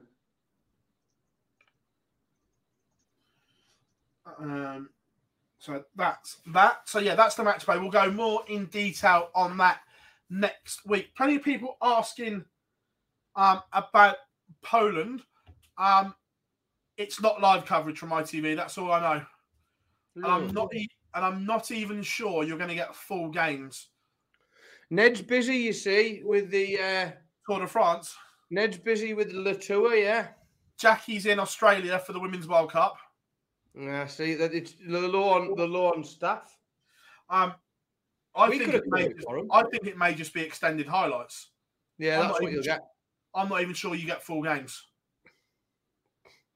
PDC TV is them. Yeah. Yeah, that's one of the great things about PDC TV is that they've got their own platform that they can now just put it on. Yeah. Is there? I know this is a question, and I'm always about 5 years behind everybody else with technology. Is there an app, PDC TV? Yeah, there's a PDC app. So could I put that app again? I apologise. This is the questions a 12-year-old would ask. Can I put that app on my Fire Stick so I can watch it on my proper telly? No. But you can cast to your TV if you've got mirroring. Yeah. We'll have to talk about this outside of here. You'll have to coach me through it. I'll FaceTime you. You can set me up. We'll be talking down through how to do it. But yeah, that is that one. Right, what else have we missed? Because we always miss everything. Did you know it was the first time Barney's hit a quarter final on a Euro Tour since 2016? It's a long time, isn't it? Yeah. Oh, I'll tell you what we haven't talked about yet. We haven't talked about Luke Littler. Yes. Oh my goodness. Right. Did he do his GCSEs? I don't know. No, I think he's in his final year of school at the moment. I need to speak with that kid. However, I try not. Me and Chris Murphy spoke about this in the interview that we did. That you try not to heap too much pressure on young kids coming through. However, it is becoming more and more difficult not to, because every time he is asked a question, he gives you an answer and more. And look, in Group A, Andy Barton's had his number. But in the biggest game of the week, you rock up and you average nearly 118 as a 16-year-old is mind-blowing. It's bonkers, isn't it? Like, it's bonkers. And he's such a lovely... I met him in... I met him in the Winter Gardens last year at the match play. With Lee Boyce. Me and Lee had a chat with him, and he's such a nice kid. But, like, his darts is ruthless, isn't it? Like, just relentless ability. And the age that he's at, you do just think, well, like, you give him another 2 years of playing not just regular competitions, but also playing in pressure situations. Because, like, whilst the pressure the pressure is starting to come on him more, because he's been, he's written about more, and he's more on social media, and we talk about him more, and we write articles and stick them on the website about him, and he's becoming more of a name, and with that comes more pressure. But the idea of or what could come or what he could achieve potentially before he's in his 20s is genuinely mind-blowing, because he's incredibly talented. He's generally on course to be a world champion this year. If he's back at the WDF, that's before Q School this year. That's before any of that's even set. You think how many men's opens he was winning in the last few years under the BDO and WDF banner at 14 and 15, and he's continuing to do it. And like Phil said, every time you ask a question of him, he responds, but he does it with such a maturity on his shoulders. He's just brilliant. Like, even to have the presence of mind to be comfortable enough to go, do you know what? Friday night, I think it was. Thursday, he was 4 from 4 Thursday. He said, tomorrow night, if I get qualified nice and early, I'm going to try and have a bit of fun up there.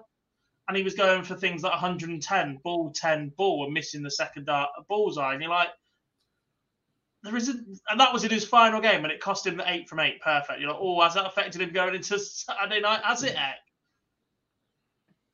Like, just to have that, he was tinkering with equipment. Like, he's such a thinker about the game, but he's just so natural with it as well. It's ridiculously good. Watching him as well, one thing that he was practicing in Group A once the title had gone, he can stack them as well. He hit a 180 stacking. Yeah, so I referee a lot for Henry Coates through Derbyshire, and there was a point when literally all of the boys on the JDC had an obsession with trying to stack them or get them going in as flat as possible instead of throwing in at a natural angle. And I think they've all gone back to the other natural angle. Henry's definitely reverted to getting them to stick in and using that barrel a lot more, because he found he was switching around a lot more and chasing trebles. But I think basically that JDC England A team from the last couple of years have all experimented with angle of entry to the board already. They're 15 and 16 years old, and they've already gone, do you know what? We'll do that. We'll get it out of the way. And if it's better for us, we'll stick with it. But it wasn't. But they can use it in certain situations. Like Luke's using it, going for tops, knowing that if he's low, it's a perfect to stack on top of it and go again. Like just the presence of mind, the way they're thinking about the game at that age, just getting all these processes done is just staggering. And he's going to walk in. Like, let's be honest, unless something really bizarre happens, he's gonna get a tour card in January. Unless something really strange happens, he'll have a tour card in January.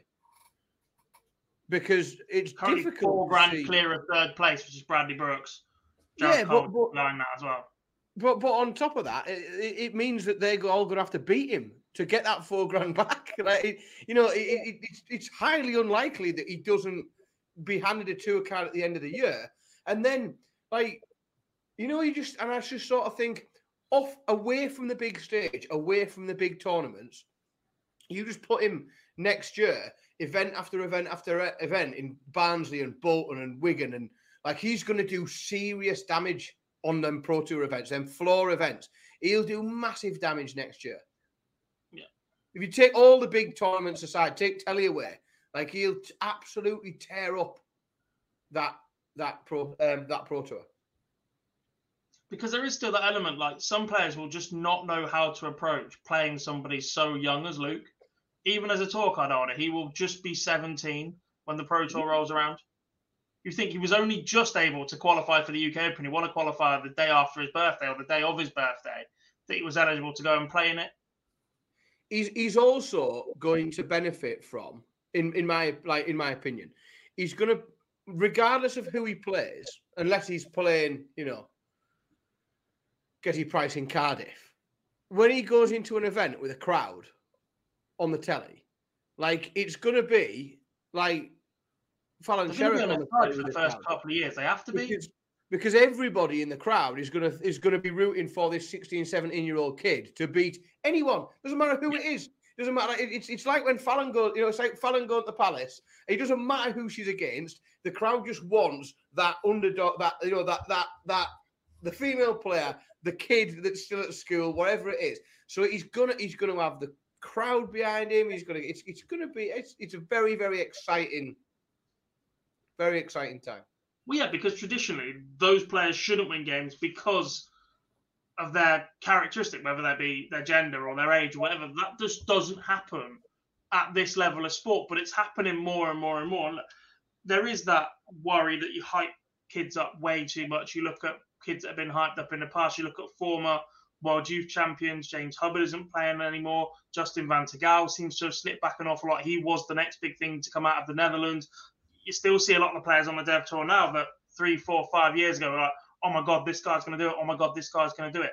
The mentality on Luke and the fact that he's been there and done it in other events constantly as well. Like, he's played in 3 series of the Super Series now. He's made it to finals night in every single one of them. At Champions Week in every single one of them, sorry. Like, it's just ridiculous. It's just mind-blowing what he can do. I genuinely believe we are looking at a generational talent. He is possibly a couple of weeks away from another 20 grand prize. That means from the Super Series in prize money alone, he'll have earned 50 grand in just under half a year.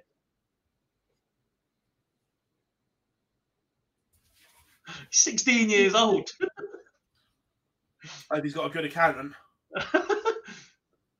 But that's without the appearance fees or anything else that he's doing. He's 10 grand on the development tour so far this year. He's playing in ADC events. He's still playing in JDC. He's still young enough to go and mop up the JDC Advanced Tour.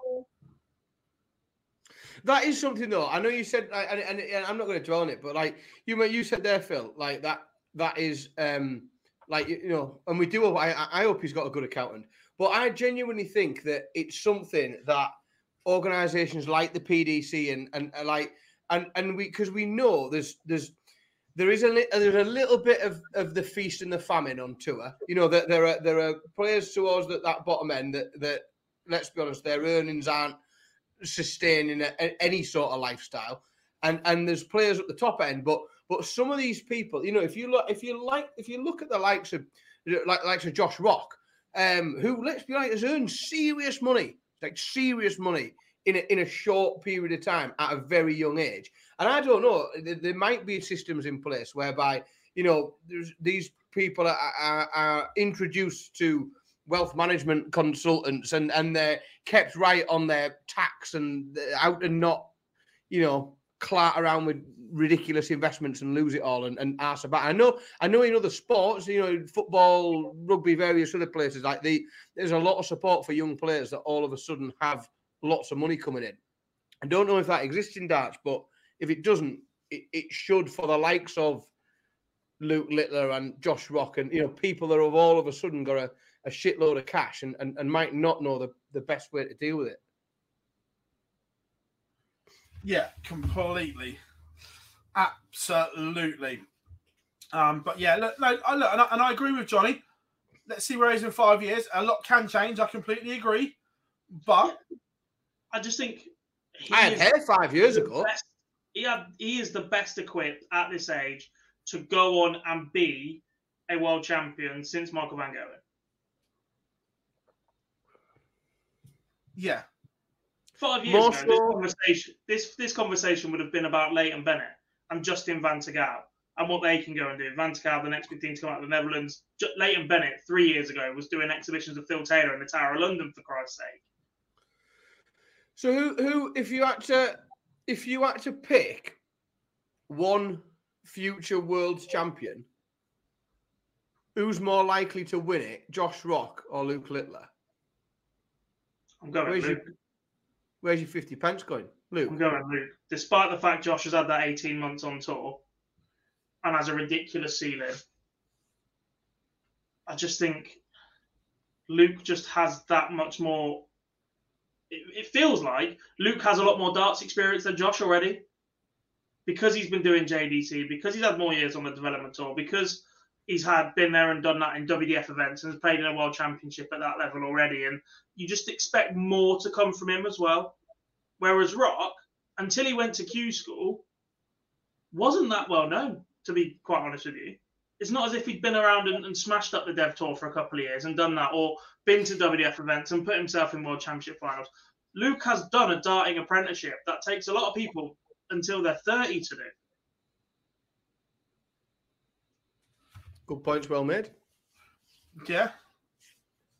Look, darts is in a fabulous place.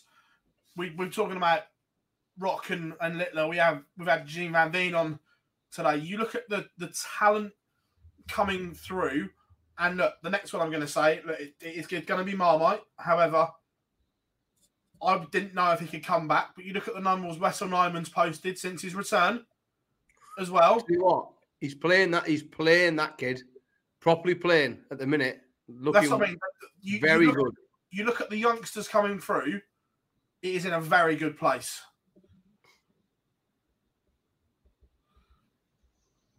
Yeah, it's exciting. It really is. Yeah. Right, anyway, back to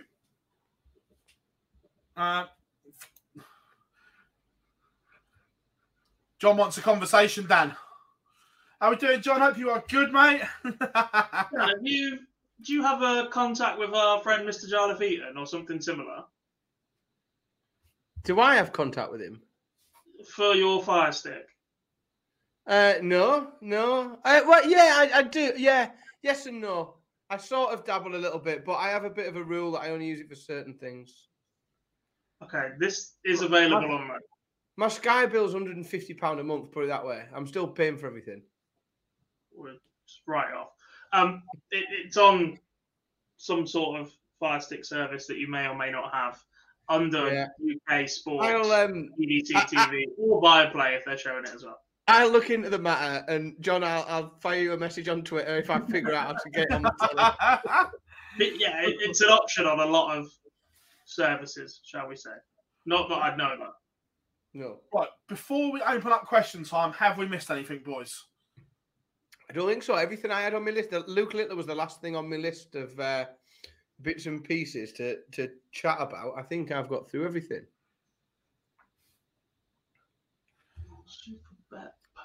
Other than the fact that if anybody in the chat room has a standing ticket for the Wednesday night of the match play, like any ticket at all that even just has me stood at the back, please drop me a message on Twitter and I will more than happily exchange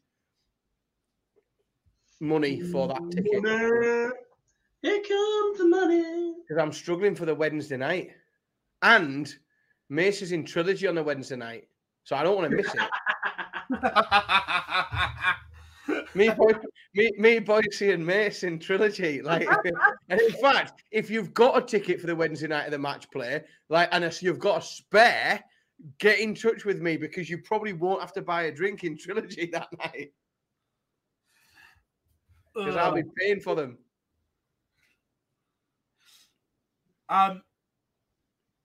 You're late to the party, Johnny. We did that right at the start. Yeah, we've done that, mate. But yeah, none of us got it. Asian Tour weekend. I'm not going to lie, I didn't see any of it. Wasn't there a first-time Malaysian winner? I believe so. Not. I'm afraid I didn't see very much this weekend. I was lucky enough to take my two eldest kids to WWE Live on Friday night. So I missed most things that went on anywhere this weekend. I was busy. It wasn't for the fact your son is the politest kid I've ever met. You were about to be insulted with it. Hey, well, I think I sent you all the picture of him in his Rey Mysterio mask. We're up to 3 days with that on. I had to practically cut it off for school this morning. Poor kid. Asian Tour. We have wins for...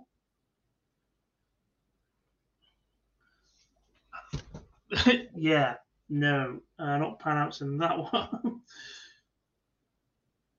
Asia won 2 of 3 in Singapore. They did. Nasir bin Mod Yantan beat Paolo Nebreda in Asian Tour 16. Paul Lim making a semi-final. Lok Yin Lee quarter-final. Any other standout names in there? Christian Perez last 16. Royden Lam last 16, Manlok Lung last 16, Lawrence Lagan last 16. Then we move to event number 17. Tomoyo Goto from Japan beat Alexis Toilo in the final. Nebreda quarterfinal once again. Nitin Kumar last 16 in that one. Paul Lim there as well. Haruki Muramatsu last 16. And then on the final day, Mod Nasir bin Yantan won again, beating Paolo Nebreda in the final again. Perez quarterfinal. That looks very similar. Muramatsu quarterfinal. Ilagan last 16, losing to Christian Perez. Yes. How we doing, Jar? How we doing? Right. Lost his hair and got really handsome. Yes. Right. So a couple of ones. Right. Not that. Right. The Polish Masters draw, I genuinely haven't got a clue. I expect it Thursday the latest. Yeah. The World Series events. It starts Friday. Yeah, but the last lot they didn't drop until late. You look at New York. We didn't get the draw till the Thursday for New York.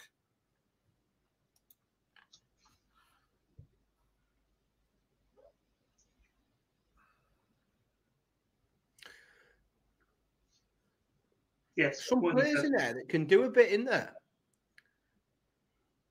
I think it'd be an interesting tournament, that. Yeah, I'm looking forward to. So right, let's go back through some of the questions. None starred, which is good.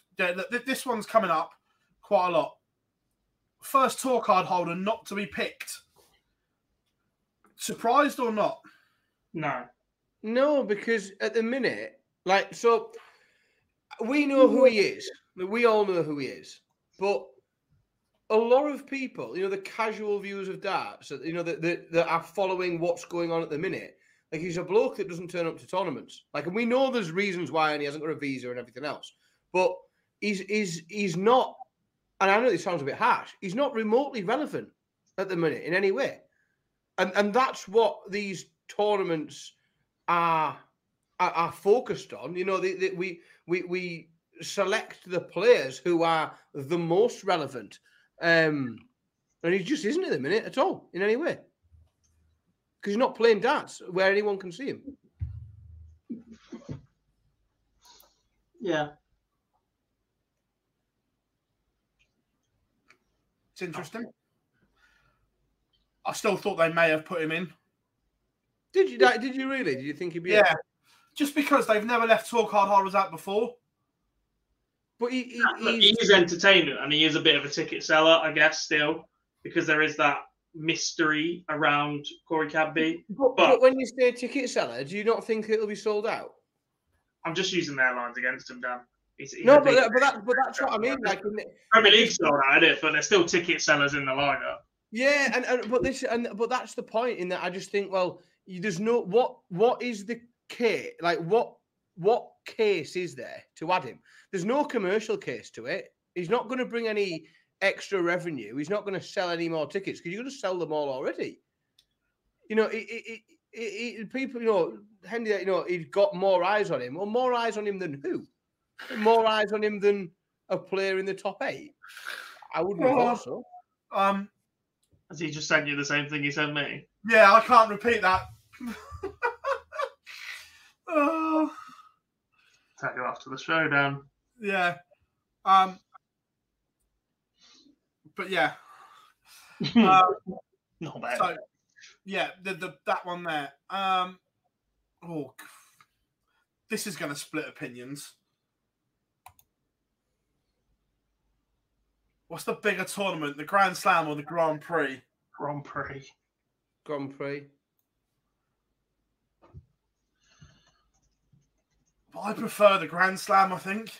No, the question wasn't preference. The question wasn't which do you enjoy more. In its old format, when it was PDC against BDO, fine. The Grand Prix is the bigger tournament. It's more important. Yeah, it's a bigger achievement to win. Yeah, I wouldn't say it's more important because the prize money is probably the same. So in terms of ranking points, it's probably not more important to a career and a legacy. I think.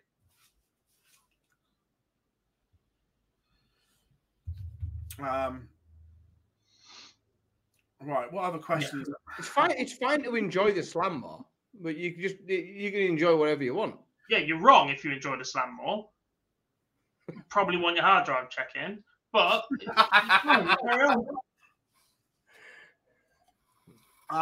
they are looking at venues in Ireland at the moment. When we spoke to Matt at Premier League finals night, his words were, "We have a list and we are looking." Checking it twice. Gonna find out who's naughty or nice. Those people that like the Grand Slam more, naughty. A lump of coal to those people. Certainly on one list. Yeah, so they are looking. I don't think it's going to be at the City West because that's still being used for Ukrainian refugees, but they are looking at venues in there, which is good.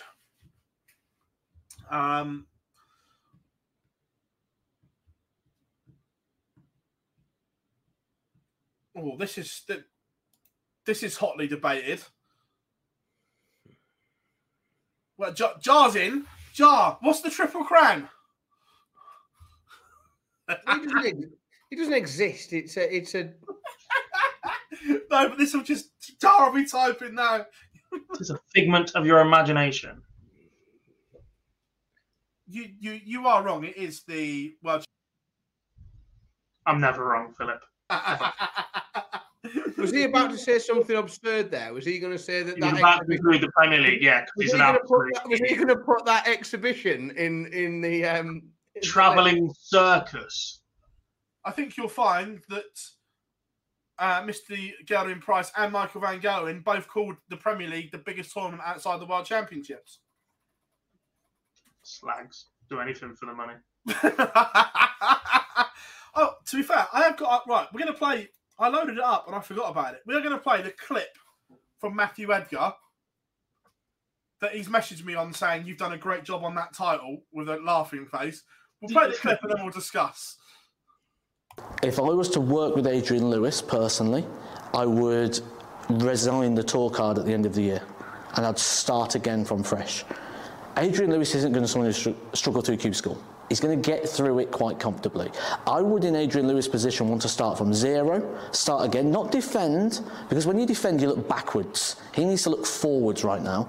And I think there's a lot more forwards for Adrian Lewis. But the problem is when you've been a two-time world champion, you're always going to look back. You're going to look back to the glory days. Why can't I do that? The problem is that's safe. When he won those world championships, it was safe. Because he can stand here now and tell you anything you want about being the world champion.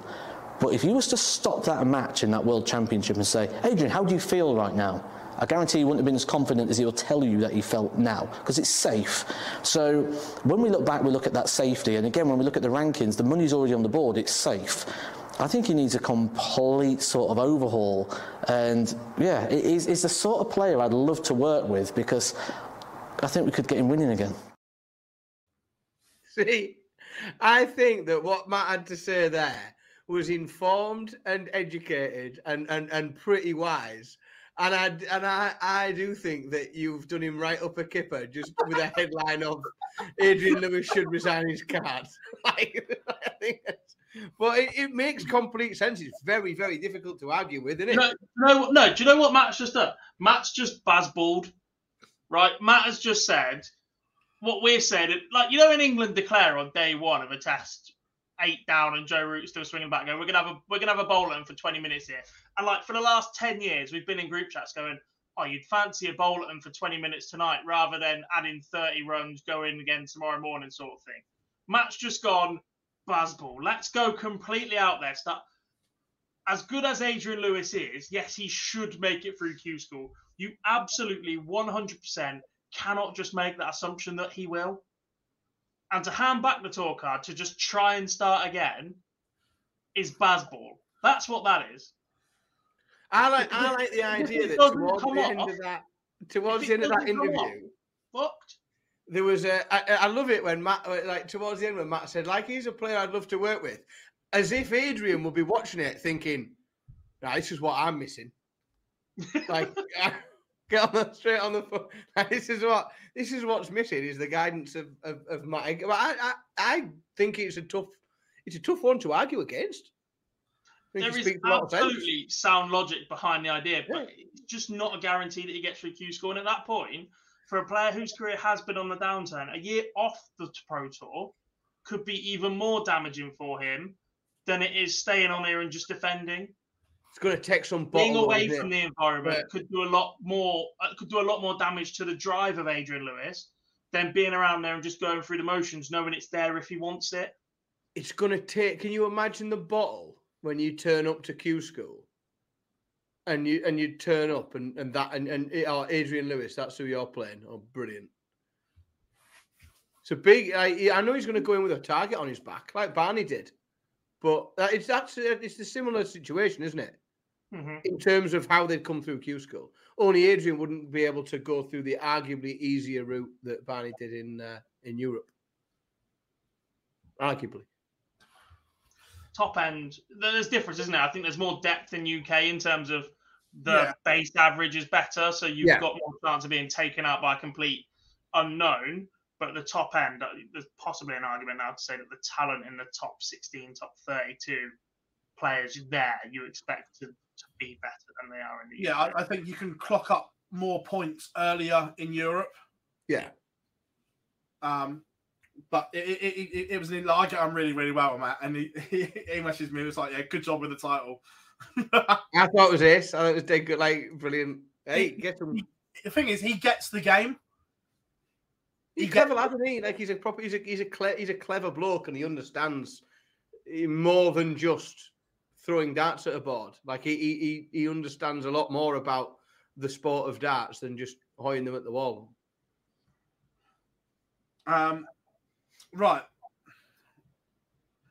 I like this one. We've spoken about this a lot in our chat or chats. I'm going to throw it open to the chat room as well. No, wrong one. It moved. I hate it when it moves. Let's copy a wrestling question. Who is your Mount Rushmore of darts? I'm off. Oh, 4. Why? You've got a... Who would your Mount Rushmore be? That's American. That's even worse. Hello to our friends across the pond. How many of you? See, I think this is a really good question. I really do. And chat room, get involved. I'm interested to see who yours would be.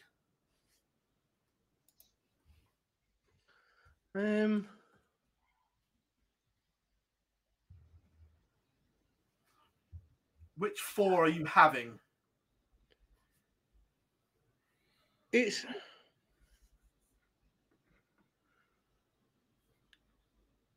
a bloody hard question, isn't it? Oh, ridiculous question. You can't. I think 3 of them pick themselves, and then the 4th is down to personal preference, perhaps generational preference, depending on how old you are. But for me, Taylor, Van Gerwen, and Bristow are bankers. Like they're there, and then it's one from 4 or 5, in my opinion. I'm going to throw something into the mix. One of mine is potentially not a player. You're not putting Barry there. Arguably. Because without Barry, the darts we have today isn't there. Because the PDC was on its arse. It was about to go bust. Yeah, but you said this was a wrestling question and you wouldn't have Vince McMahon on your Mount Rushmore wrestling, would you? No, but people do. When you listen to people arguing this, people have put Vince McMahon on their Mount Rushmores. Oh. Yeah. Without Barry's money at the time when he came in, darts as we know it now would not even be a thing because they couldn't even afford to pay the prize money. They were paying prize money instead. Barry's money then. Well, what about Ollie Croft then? There's an argument. You can't then just only have 2 players. I'm going 4 players. Yeah, I'm quite pleased in that the chat room seems to have gone with my 3 bankers. But then it's the 4th one's hard because do you go Duzzer or Dobie? That's the difficulty, isn't it? Who makes the best Carmo? I'm not saying I put him, but there's an argument to put him in there. I only have 2 of Dan's 3. What? You're going Taylor and Bristow, I reckon. Yeah. You haven't got MVG there? Well, no, because there's no Obama on there right now, is there? He's the modern. I'm going forged what it is. Ooh, effectively. Well, and that's why I said because there's so many to decide from your likes of Priestley and Bob and John Lowe, etc. I've gone for a character that I think changed the game a little bit. It's not Jim Boyne, is it? No. Bobby George. He added the razzmatazz, the walk-ons, the fancy, whatever. He made that part of it. Or he was certainly a big case for that part of it. I know John Lowe was completely against that, but if you look at what darts is today, if Bobby George doesn't step out and do that sort of thing, then I'm not sure we get to where we are now with all the shirts and the crowd and the fancy dress and all that sort of stuff. And the other one has to be Trina Gulliver, 10-time women's world champion. I can't argue against that one. I think she paved the way for what is there. Look, I think it's 3 from 4, and I'm happy for that to be your 4th. If you ask me this question in 20 years' time, Van Gerwen will no doubt be on there because he changed the way that you enjoy it and that sort of thing, and he dominated in an era that it was possibly as difficult as ever to do. But if you want a Mount Rushmore of who got us to where we are right now, you think Bobby went against the curve as well. He didn't really turn pro He went and played money matches for a career. He did something different. It's a really interesting question.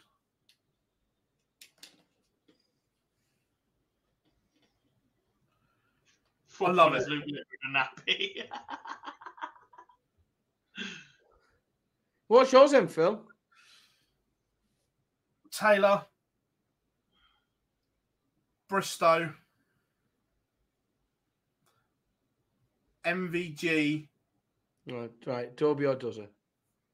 And I'm really torn on the fourth one. I think that's where the difficulty comes in. I think those three pick themselves, and then you've got one from 4, 5. He's trying to sneak Gando on there. That's what he's doing. Well, there is a case to be made for Gando to be there. Like he could, but also there's 2 or 3 other names that could be there as well. Trina being one of them. There's a few other names that ideally you need about 8 spots on it, don't you? We need a slightly bigger mountain for the darts one. Look, I love it. I love the chat around it.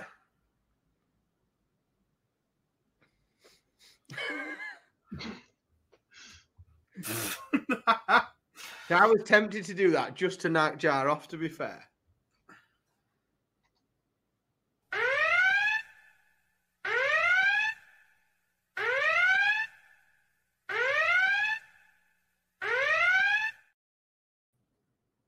He's going to Blackpool. Number 4. He's in Blackpool and he's on Mount Rushmore in spot number 4. Let's put him between Taylor and Bristow. Too far, Daniel. Too far. I love Johnny. I love starting arguments. Yeah, it's great. I'm not sure it's an argument. I think it's a really good talking point. Yeah, it's a fun. It's like a. So I do think we. I'll speak to you about it afterwards. I'm not going to say it out loud. Shut up now. Oh, good. Right. Have we missed anything else before we sign off? No. And if we have, tough. You could get it next week. Thanks for watching.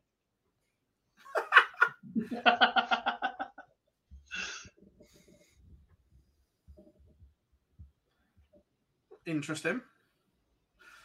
Remember, Pro Tour is back Monday, Tuesday.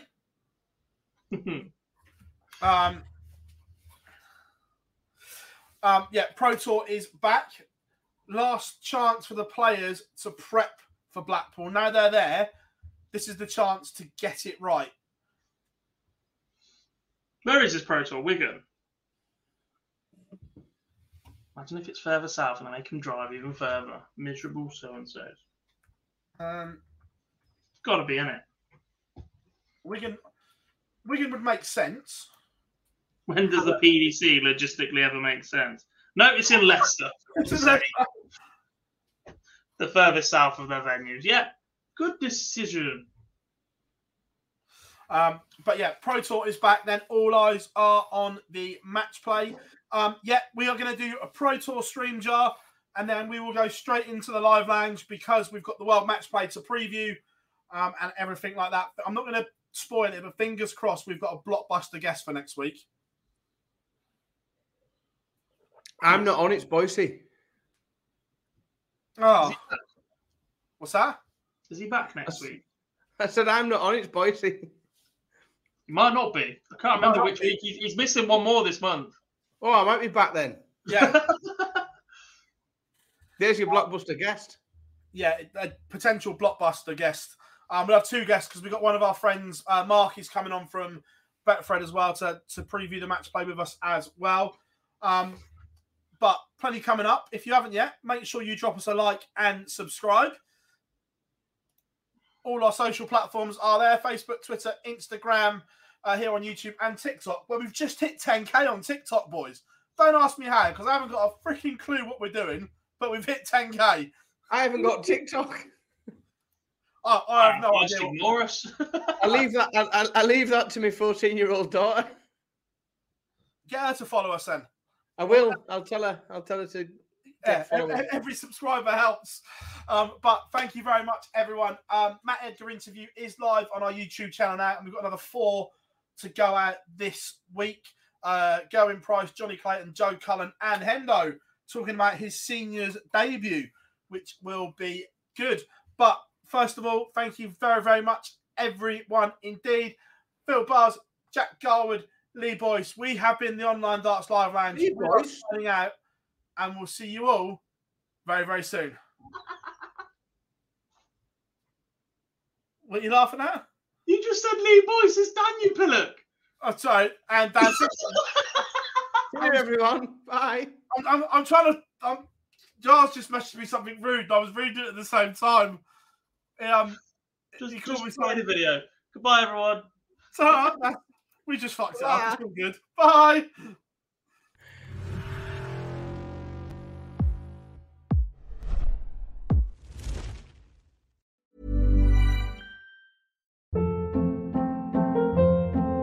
Hold up. What was that? Boring. No flavor. That was as bad as those leftovers you ate all week. Keke Palmer here, and it's time to say hello to something fresh and guilt-free. Hello Fresh. Jazz up dinner with pecan-crusted chicken or garlic butter shrimp scampi. Now that's music to my mouth. Hello Fresh. Let's get this dinner party started. Discover all the delicious possibilities at HelloFresh.com.